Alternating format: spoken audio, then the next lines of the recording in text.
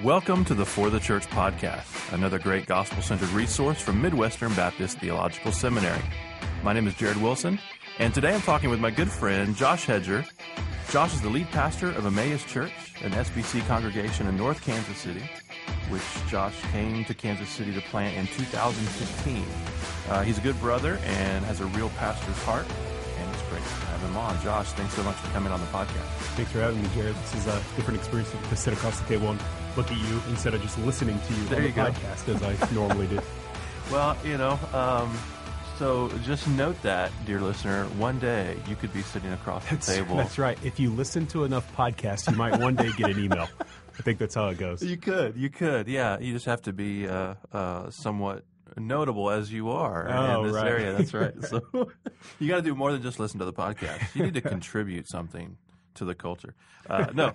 Okay, so you came to Kansas City originally to plant Emmaus and originally also to serve as the director of church planting and partnering at Midwestern Seminary. Correct. Fairly recently, within the last year or a little over a year ago? About a year and a half ago. Okay, you were able to go full-time at the church, which is great. Midwestern's loss was Emmaus Church's gain. But before we get started talking about residency programs, why don't you just tell us a little bit about the church? Okay. Sort of the Cliff Notes version of planting and sort of where the church is and your vision for it today. Yeah, absolutely. So this is my second church to plant personally. We've planted churches out of the other churches that I planted, but personally, my second time to take my family and move someplace for the purpose of planting a church. The first time I received really no assessment, no coaching, no training walking into that. Just had a large church that was a donor church, if you will, that was like, we want to pay you to go do this. And so any kind of opportunities that we were pursuing as far as assessment and different kind of stuff were kind of shut in our face at the beginning of that time. For the sake of planting. And that church grew really fast, and there wasn't necessarily time to do those things. But, man, we learned from a lot of mistakes, and we learned from a lot of just having had no training and having had no development and those sorts of things. And the Lord blessed in many ways to bring different types of health back to that church and to us. But there was a root that was kind of planted within our hearts within that process of a desire to train men to be pastors and planters. Kind of a desire grew out of a lack of training to then train. And so as we began to talk about that and look at different options, just kind of a few things kept pointing us to Kansas City. And so in 2013, we determined we were going to move to Kansas City to plant another church, turn the other one over to the pastors that were there, and move here to plant a church with a goal and a purpose of training up pastors from that church to send out. Okay. And so that was kind of the heart behind the planting. We knew we needed a full-time job to be able to afford to move to Kansas City and do that. And about the same time we were praying about that, Dr. Allen called and offered me a position here at the seminary, and the pieces just kind of began to fall together for that. And so we moved here. We got here in fall of 2013. It's been a year and a half, really, of mainly working at the seminary and just kind of dreaming and praying and planning for the church. Yeah. And then in fall of 14 began meeting in kind of a small group, just a living room group with 9 to 20 of us. And in January of 2015, that had grown to about 35, and we decided we could go ahead and start meeting on Sunday mornings, and so began that process. So that was about 35 of us in January of 2015, and today, about 3.5 years into that process, we're averaging around 235, 240, somewhere in there. Very cool. Yeah. Tell us briefly about the recent move, because the church where you planted, or at least your first edifice, public space. You recently moved now to a different part of Kansas City. Yeah. Not too far away, but still contextually somewhat different. Yeah. So describe that and sort of. Yeah. So when we decided to plant in Kansas City, we knew there were lost people all over the city. Yeah. Right? You could choose any corner of the city and go to and find people that needed Jesus. What we really determined is we wanted to plant a church in the Northland, which, if you're not from Kansas City, that's everything north of the Missouri River in Kansas City, which is where the seminary sits right now. We're sitting in the Northland. We wanted to plant in the Northland. It had kind of been a forgotten area for church planting for a while as people moved to where other areas of growth were happening in the city. And when we did that, one of the spots that the North American Mission Board had marked as a possible plant was downtown Parkville. There is a piece of property that came available for us right about the time we were looking at that. And so we stepped into that, rented out a small storefront that could hold about 50 people comfortably, and then rented out one more like little room in that same building for kids. And then as we grew, we had to like take on another part of that building, tear out walls, rent another offices. So we had increased to actually having, I believe it was 4 large office complexes that we had kind of rented in that same building. And as we continued to grow, there just wasn't space there. Plus the rent was really high. The electric was high. We just began praying, what do we do? Looked at a lot of options, looked at schools, looked at mergers with other churches to kind of take over their buildings. And there's a theater that just kept coming back up on the radar and in North Kansas City. You're right. It's only about 10 minutes from where we were at. But culturally very different. Yeah. Parkville median household incomes 102,000, I believe, was what it was when we were there. And North Kansas City, it's 42,000. Right. So very different cultures, straight suburban or kind of more urbanized area. And so, but the Lord just kept opening up doors, and so we moved there. That was a transition for some of our people, and we had some leave over that process. But since doing that, it's allowed us to grow in diversity, ethnical diversity, generational diversity, socioeconomic diversity. So it's been really neat to see those processes. Very cool. I've brought Josh on the program primarily to discuss pastoral residency programs, and want to title, in fact, the podcast, Why You Should Start a Residency Program or Ministry Residency Program. Initially, I think we could define it as sort of like a formal track for developing men who are interested in pursuing either eldership or vocational ministry, right? So it's not necessarily that they would be vocationally pastors, but those who are pursuing eldership or the pastoral office. So let's start with this. First of all, why should pastors and churches even think about this? Because it seems it's a growing reality, but for a while it's kind of a scarcity. And I think a lot of people have assumptions about what kind of churches can do this. Right. You have to be a large church. You have to be a large church with a lot of resources or what have you. So let's put it on the level playing field. Explain why, no matter what size church you are, or how much money you have, or what have you, why almost everybody should at least consider having a residency program. Yeah. I think if we want to be serious about the multiplication of churches, and when I say multiplication of churches, not just referring to churches being planted, but also churches being revitalized, churches that are healthy churches, having healthy pastors that then multiply churches out of them. If we want to be serious about that, then we have to have healthy pastors to do that. Obviously, we sit right now on the campus of Midwestern Seminary, and seminaries play obviously a very strong role in that. I have my degree here from Midwestern, and all of our pastors actually have degrees from Midwestern. We believe in that. But we also believe strongly in the church's responsibility to raise up and train pastors. And those look a little bit different focus, the seminary and the church do. But when the church begins to embrace that, it gives us a very practical opportunity to play a part in the multiplication of churches by making healthy pastors. Right. So I'm prepping for a sermon this weekend at a church I'm preaching at on from Titus, and it's made my mind remember kind of the threefold purpose of Titus, where Titus says that the church is, or healthy churches have healthy pastors who teach healthy doctrine for healthy living, or right pastors, right doctrine, right living, kind of that focus. And if we want to have healthy churches, we need to have healthy pastors. And so there's, I think, a weightiness for the church to come on board and to train these men. And what we've found, because we started this residency the first day we launched as a church, we had 35 people. 7 of those were pastoral residents. I'm not sure that was the best strategy. I'm not sure that ratio is what I would suggest to anyone else, though they were very committed members from day one to the church.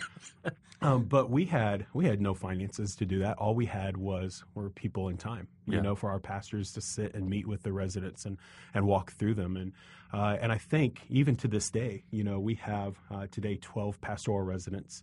None of them are paid. None of them receive a stipend from our church. They even buy their own books. For 12 guys, we as a church spend $4,000 a year for 12 guys. And we could do it on less. We just do that because we take them to a conference to bless them. Yeah, there you go. So it's something that as long as you have time to pour into somebody, you can do as a church. The key, though, is intentionality in the process. Yeah, what you say about multiplication, I think, resonates and doesn't, I think, for a lot of people, connect. If we can talk about the problem of the inability of a lot of churches to hire from within. So, there's nothing wrong with hiring a pastor from outside. I've been hired that way. Great pastors are hired that way. And yet, I feel like we're just beginning to put our finger on this issue, especially with rather large churches that, for whatever reason, don't seem able to replicate preaching voices or what have you from within, right? So you look at the multi-site or at least the video venue phenomenon and that sort of thing. And, I always just sort of like in the background, I'm wondering, how can a church of 5,000, 10,000, whatever it is, with all this money, how are they not able to raise up capable, competent preachers? Yeah. Maybe they can't raise up a clone of their lead guy, but surely between people and money and what have you, they should have some kind of track. And I've been astounded at how few are actually trying to do that. Yeah. So you and I talked about that last week. What's that? Like you and I talked about that a little bit last week when we were hanging out at our church. It's like I've never had someone come in from the outside to preach because I've always got guys to give reps to learn how to preach. And Sam Burig, the dean of Spurgeon College here, used to say, maybe he still does, I don't know. Yeah, he used to say that the church's responsibility is to listen to bad sermons, right? And we've used that with our church. Like, your responsibility is to listen to a bad sermon because unless these men preach bad sermons, they're never going to learn to preach good sermons. Right. Now, I understand there's a level of, it's got to be to a level of understanding and ability to teach on a Sunday morning. Right. But by bad, meaning not as good as the lead pastor who's been there, who's been preaching for 20 years, right? Yeah, well, I think two things. I mean, one, you can hear those bad sermons in some sort of training program as well, so that once they've hit the pulpit, they've been vetted, they've been assessed, they've been trained, that sort of thing. But I also think, part of it is just the sermon's become a commodity, a consumer good, and so we wouldn't dare project someone who's just not at the high caliber of our lead guy or whatever it is. But I think you pair that problem with perhaps the greater need, which was for a lot of guys, at least my generation, we didn't grow up with this kind of emphasis. There might have been like one guy, our pastor would take aside and he might become an intern or an assistant or something. Right. But I don't recall many opportunities like formal processes like, you're aspiring to the noble task of eldership. Mm-hmm. We actually have a program to kind of put you through those paces and assess you over the span of a year, 2 years, or whatever it is. You're going to read books. You're going to learn. And I think a lot of it was we just trusted seminary to do that. Right. Although for my generation, kind of coming out of the Seeker Church deal, there was a distrust of seminary. So, you certainly wouldn't send you didn't have anything internal to train anybody, but you also didn't want to mess them up by sending them to get them full of theology where they're not going to be any good to the church or whatever it is. Right. And now we're dealing with this, so the you problems. made them the youth pastor. Yeah, basically. that was our residency. We gave them to the most impressionable minds. That's what right. we did. Go learn there. You're still a mess, so we're going to give you to the kids who are still in progress. That's so true. That was my route. So I think now we're just starting to deal with this issue of how do we not overcompensate but rectify some of these wrongs, to replicate what we have, multiply, our churches and begin to instill health. So, the residency that I direct at Liberty Baptist Church is not designed to replicate seminary. We have most of our guys are seminary students, and so we're not trying to say what you get at seminary is not good. We're trying to acknowledge we can't give you what seminary can, and yet there are things that seminary can't give you that we can. Right. Primarily just the context of the local church and the spiritual growth and discipleship that comes with that, but also just certain things that perhaps you wouldn't get in a pastoral care and counseling class or what have you. So more applicational theology and heart work as opposed to there's the something head work. when it's there's something different to a pastoral care and counseling class that a teacher dealt with 20 years ago within a church, and they're presenting it as a case study, and that's fine and good. It's a good practice. And there's something different when the residents get to hear their pastors go, and this is a situation we have going on in our church, and we're working through how to handle this. And it's real life because it's members that they've covenanted with, and they see the heart of their pastor in that time and space breaking over that need as well. Right, so that's one of the things that makes the church so palatable in this training is that you get to see the broken hearts of pastors weeping and crying and serving their people, which we hope instills not just strategy of how to deal with situations, but a heart issue of how to deal with pastoral care. Oh, that's good. Yeah. So I think to answer the question, why should anybody start this? Really, for leadership development. To begin sort of instilling greater health in terms of leadership structure in your church, but also as you have an eye towards multiplication and what have you. And I echo what you said. You don't have to have a lot of resources. I brought one guy to be a resident up at my last church in Vermont. We set a high bar. You have to raise your own support, that sort of thing. We'll find a place for you to live and that sort of deal. But you have to be somewhat self-sustaining in that way. At Liberty, we have zero budget for the residency, so all the guys buy all their own stuff. Nobody's paid to run it or anything like that. And so you just have to have somebody who's dedicated, to serve in that way and to want to lead and pour into those guys, and some willing souls who want to do it. And I think even if you start small, so if you're listening to this, you got a small church, you got 30 people or whatever it is, and you're thinking, there's no way I could do this. There is. So, establish some sort of formal track for one guy. And begin to pour into him and somehow get, the word gets out. Oh, if I go to this church, I'll actually get opportunities to serve, to preach, to teach, to disciple others. But I'll also get poured into. Someone will actually invest in me and in developing me. And that becomes a magnet. Churches that actually do leadership development become magnets for those who have leadership gifts. Yeah. So that's good. Absolutely. Why don't you describe, as we get more specific, describe the residency at Emmaus. How does it work? What are your goals in it? How long does it go? The kind of guys that are in it, that sort of thing. Yeah, absolutely. Our residency's we say a 2-year residency, and then there's a 3rd year of conditions. And even within those 2 years, we give them the summer off of like monthly tasks and things. So it really comes out to more of about 18 months of work, which I think yours is an 18-month residency as well. We just give them 2 summers off there. And then so they're training for those 2 years. And then at the end of those 2 years, there's we give conditions. So we sit down with each resident after having walked with them for 2 years and watched them and trained them. And we give them a list of here are your strengths. Here are the areas we've seen you grow. Here are the areas we think you need to address.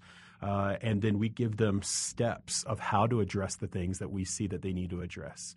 And sometimes those steps take a month. Sometimes they take 3 months. Some of them have been a little bit longer and it needed more like 6 months. But at the end of that, then if they've completed through that process and taken those steps, and we see that growth, then kind of the end prize, if you will, is ordination through Emmaus. That we would put our stamp of approval on their perceived calling and aspiration for pastoral ministry and their meeting of those qualifications. Through that training, so kind of the way ours is designed is that we have monthly assignments that they do, monthly readings. So each month has a topic. The very first month they read your book, Pastor's Justification. Oh, nice. Yeah, and we're keeping you in business. So they're getting good, solid training is what you're saying. Good, solid training from the very first month. There you go. It's all downhill from there. It is all downhill from there.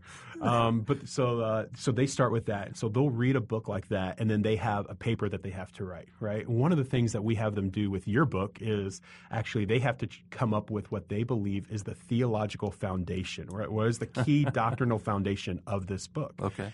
And then they come and they have to present that, and then we team them against each other, and they have to defend their position, right? Which sounds kind of like, why are we doing this project for that book? That's not even the point of the book. And we address the point, and we teach through that and walk with that multiple times throughout their whole residency. We come back to the pastor's justification being in Christ.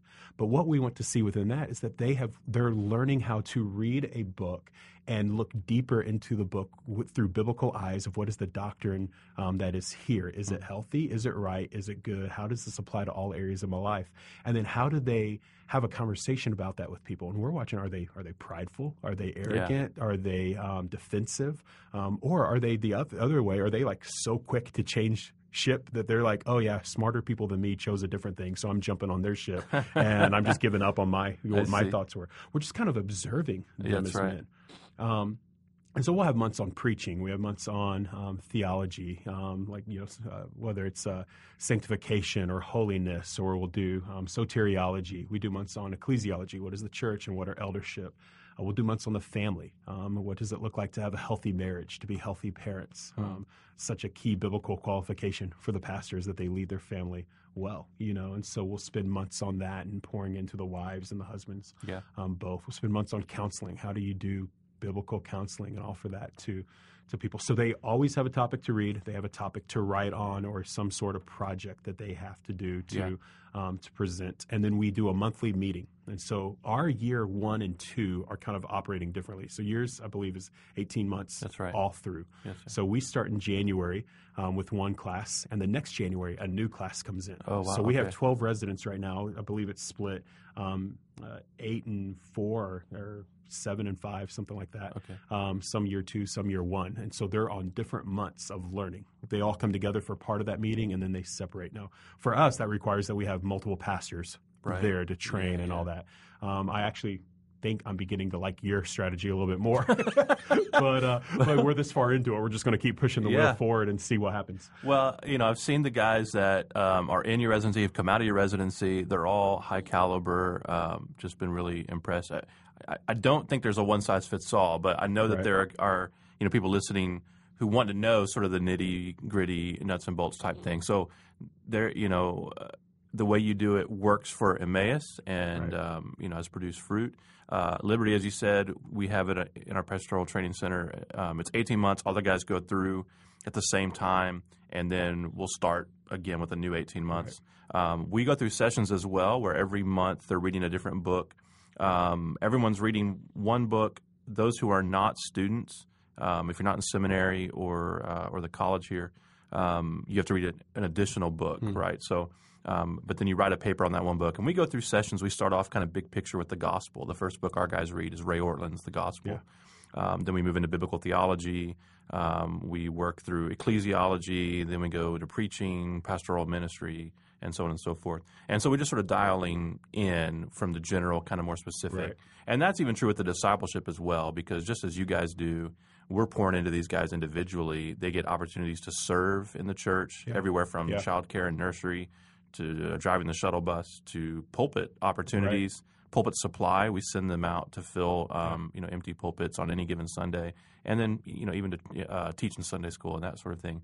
But also just they get one-on-ones with me and some of the other pastors, and that goes from general to specific as well. We'll start out just kind of like get to know you.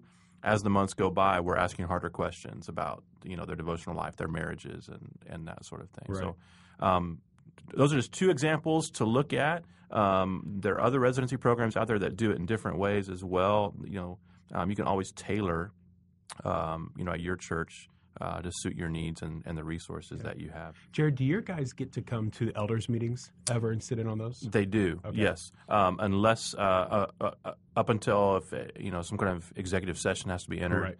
But yes, they're welcome to attend all those meetings. In fact, they're required to attend all the members' meetings, of course. You got to be a member to be a resident. Us too. So you have to attend members' meetings, any kind of special business meeting, that sort of thing.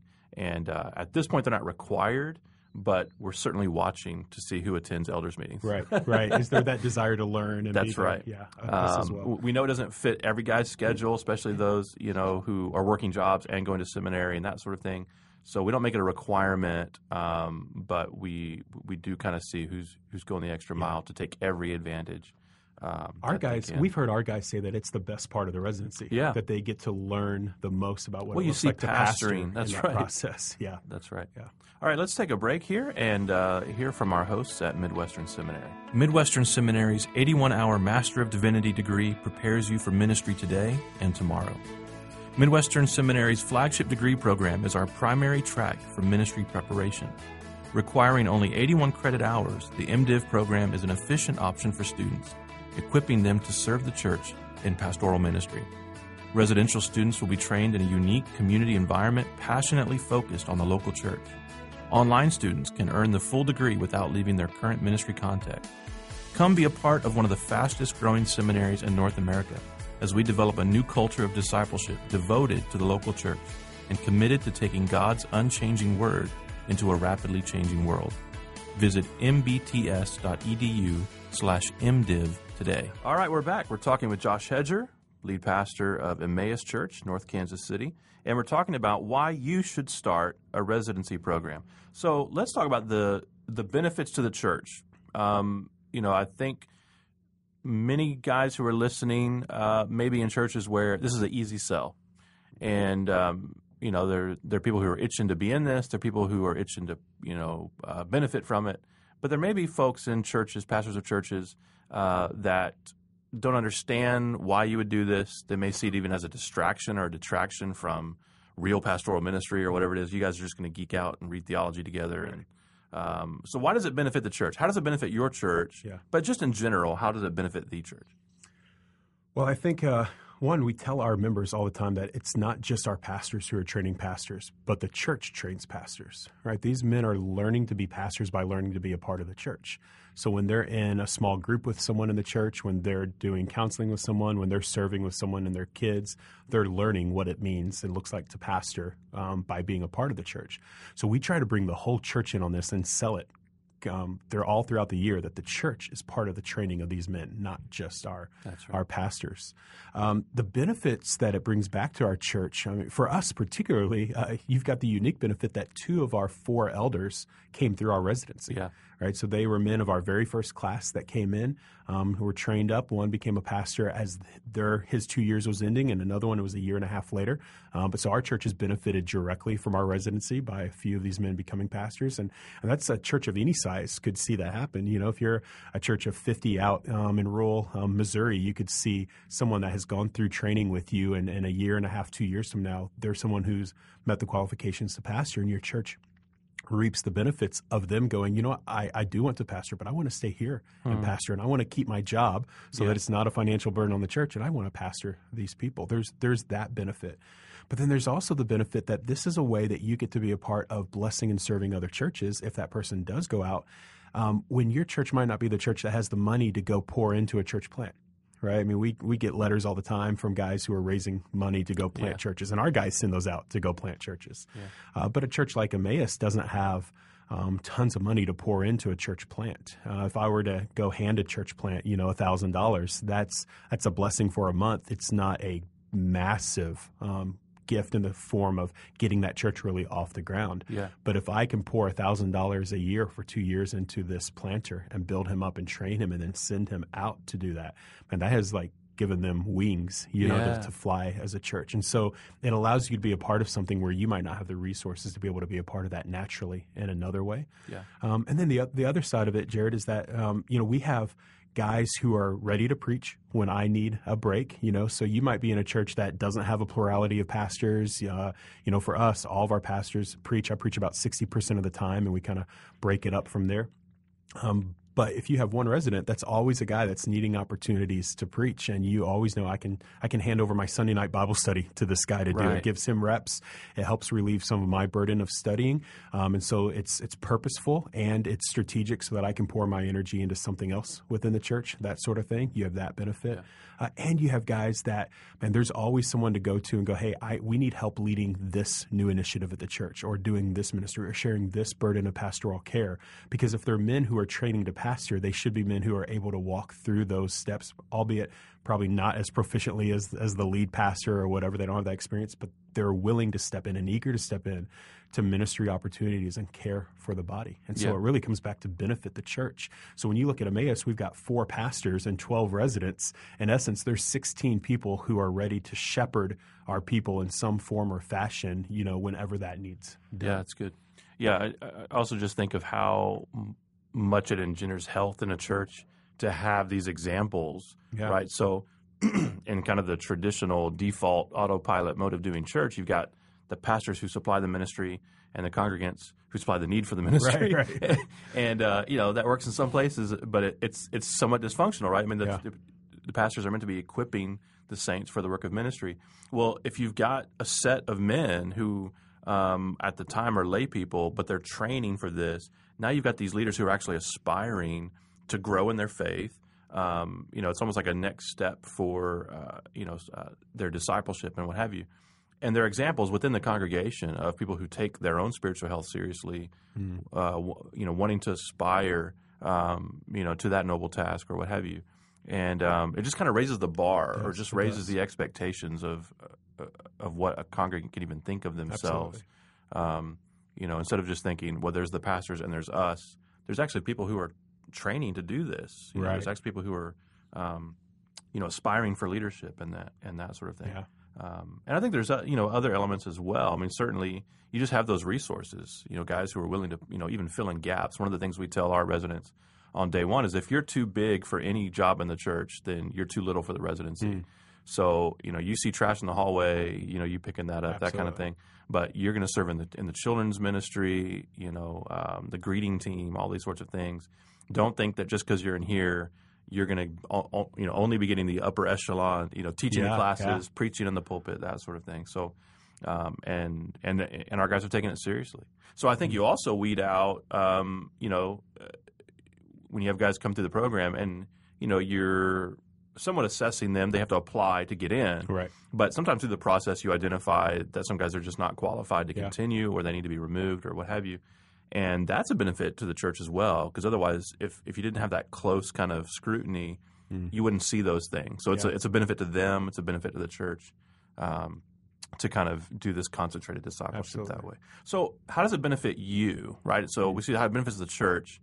You as a pastor, you have plurality, so there's other elders who are involved with this and who participate in the leadership of this. Right. How does it benefit the pastors and the other leaders of the church to train other leaders? I mean, aren't you kind of like working yourself out of a job here? Right, maybe? Right. That would be great, man. Early retirement. No, we our pastors, you're right, we have multiple pastors who take different roles in it. So we just had a meeting this past week, and I wasn't even at that residence meeting for that month. The two other pastors were teaching that. I teach next month, and we kind of go, what is this pastor's specialty and how do they help serve that? So we kind of share that duty, but it's a blessing to all of us in the sense of it is constantly keeping us thinking about training and discipling in various forms. There's always someone that is needing to shadow or needing to watch or needing to learn, and which is really important for me because I'm an introvert, right? I would much rather just sit quietly in a coffee shop and talk to nobody all day, and then if you come approach me, I'll happily chat with you, but I'm not going to go out of my way to approach. But there's always this group of guys that we need to, as pastors, be willing to pour into and bring with us and take with us places that we're going to speak or things that we're doing, so that they can be a part of ministry and learning. So it keeps me thinking on ministry rather than maybe shrinking back and just staying in my thoughts without actually doing practical ministry, if that makes sense.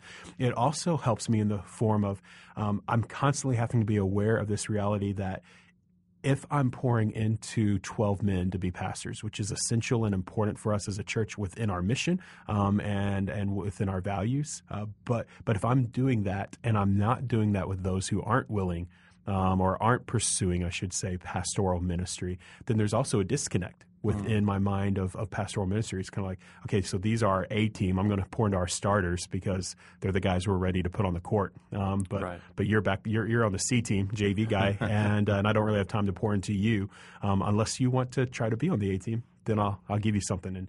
And so I'm constantly having to just keep in mind the fact of I pastor a church, with 160 covenant members. Not 12 covenant members. Right. And so the whole church needs me to pour in. And so how are we pouring into the rest of the church and developing them and discipling them?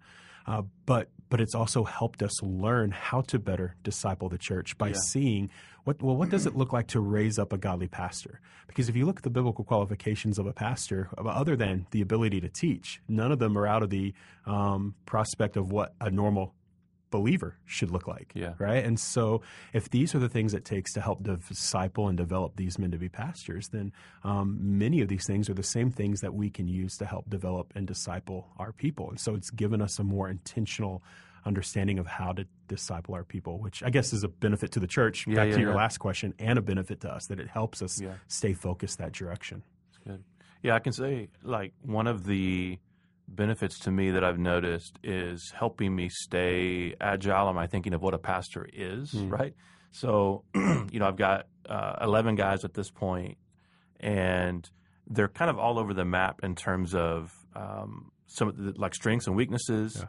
Some, just to generalize, some seem more pastoral, others seem more leadership. Yeah. Some are better preachers than others. Some are more theologically driven than others, that sort of thing.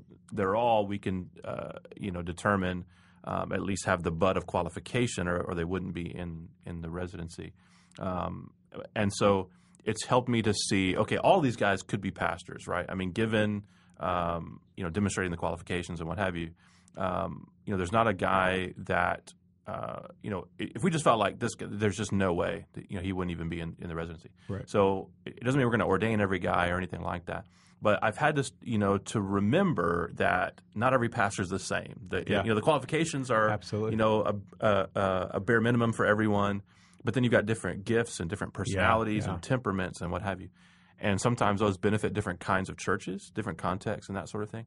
And it's just a reminder of just how beautiful the church in general is. But it keeps me outside of my own kind of out of my own head, and also out of my sort of cookie cutter mold of what the pastor looks like. So there's certain guys that I'm thinking, oh yeah, he's definitely a pastor. I mean, you can just tell. I mean, the way he carries himself already, that kind of thing. And there's other guys you're like, he is, but he's a particular kind, that sort of thing. And it's not negative, positive. It's just different, and it just helps me to remember the diversity even within the qualifications. That is so good, especially in my church planting world, where you're looking for type A, strong leader, attract everybody to him type personalities to plant.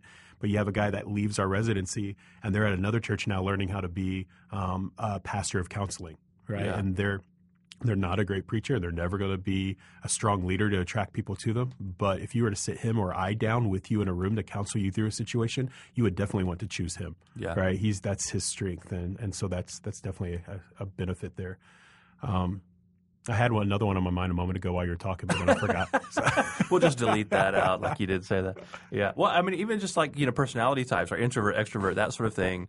It's a good exercise for just pastoring, the church in general, and different kinds of people that you interact with. When you're sort of up close and personal with some of these guys, you're dealing with different temptations or different tendencies. Mm-hmm. There's things in the extrovert that I want to kind of address, or at least temptations they may face or tendencies. And there's a different set in the introverts that I'd want to address and say, hey, these are some things you may face in your church, and it just kind of keeps me nimble and somewhat, agile in how I think about ministry in general. I remember what I was going to say. Okay. If you're a guy like me, I have this itching like every 4 years that I need to do something new. Okay. Right? And so there's just this, I mean, and I look back at my previous ministry experiences, everything has been 3 to 4 years and then on to the next thing. And I felt it here at Emmaus. When I had been in Kansas City at 4 years, I told Tish that the idea of staying here felt like something in me was crawling up and dying. Oh, right? Wow. Because there's just this need to go do something new. Yeah. But at the same time, I'm not called to go do something new. This is where I'm at. And so what has to change within my heart there? And the idea of doing a residency for me has personally blessed me, because there's always something new, always someone new to pour into, someone new to send out, and some new ministry to help them get off the ground or flourish in. And so it's been good for me in that stance. Awesome.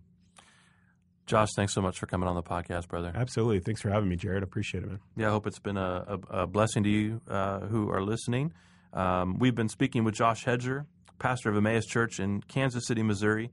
You can learn more about Emmaus and their residency program by visiting EmmausKC.com, EmmausKC.com. You can learn more about the Pastoral Training Center at Liberty Baptist Church by going to lbcliberty.org.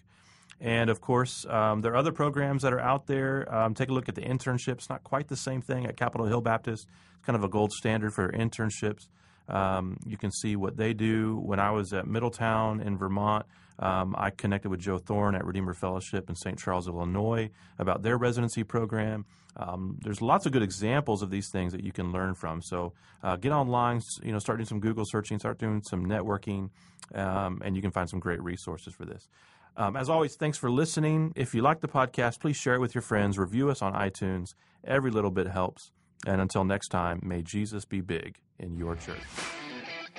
You've been listening to the For the Church podcast, hosted by Jared Wilson, managing editor of For the Church, found online at ftc.co. This resource is brought to you by Midwestern Baptist Theological Seminary in Kansas City, Missouri, where we train leaders for the church.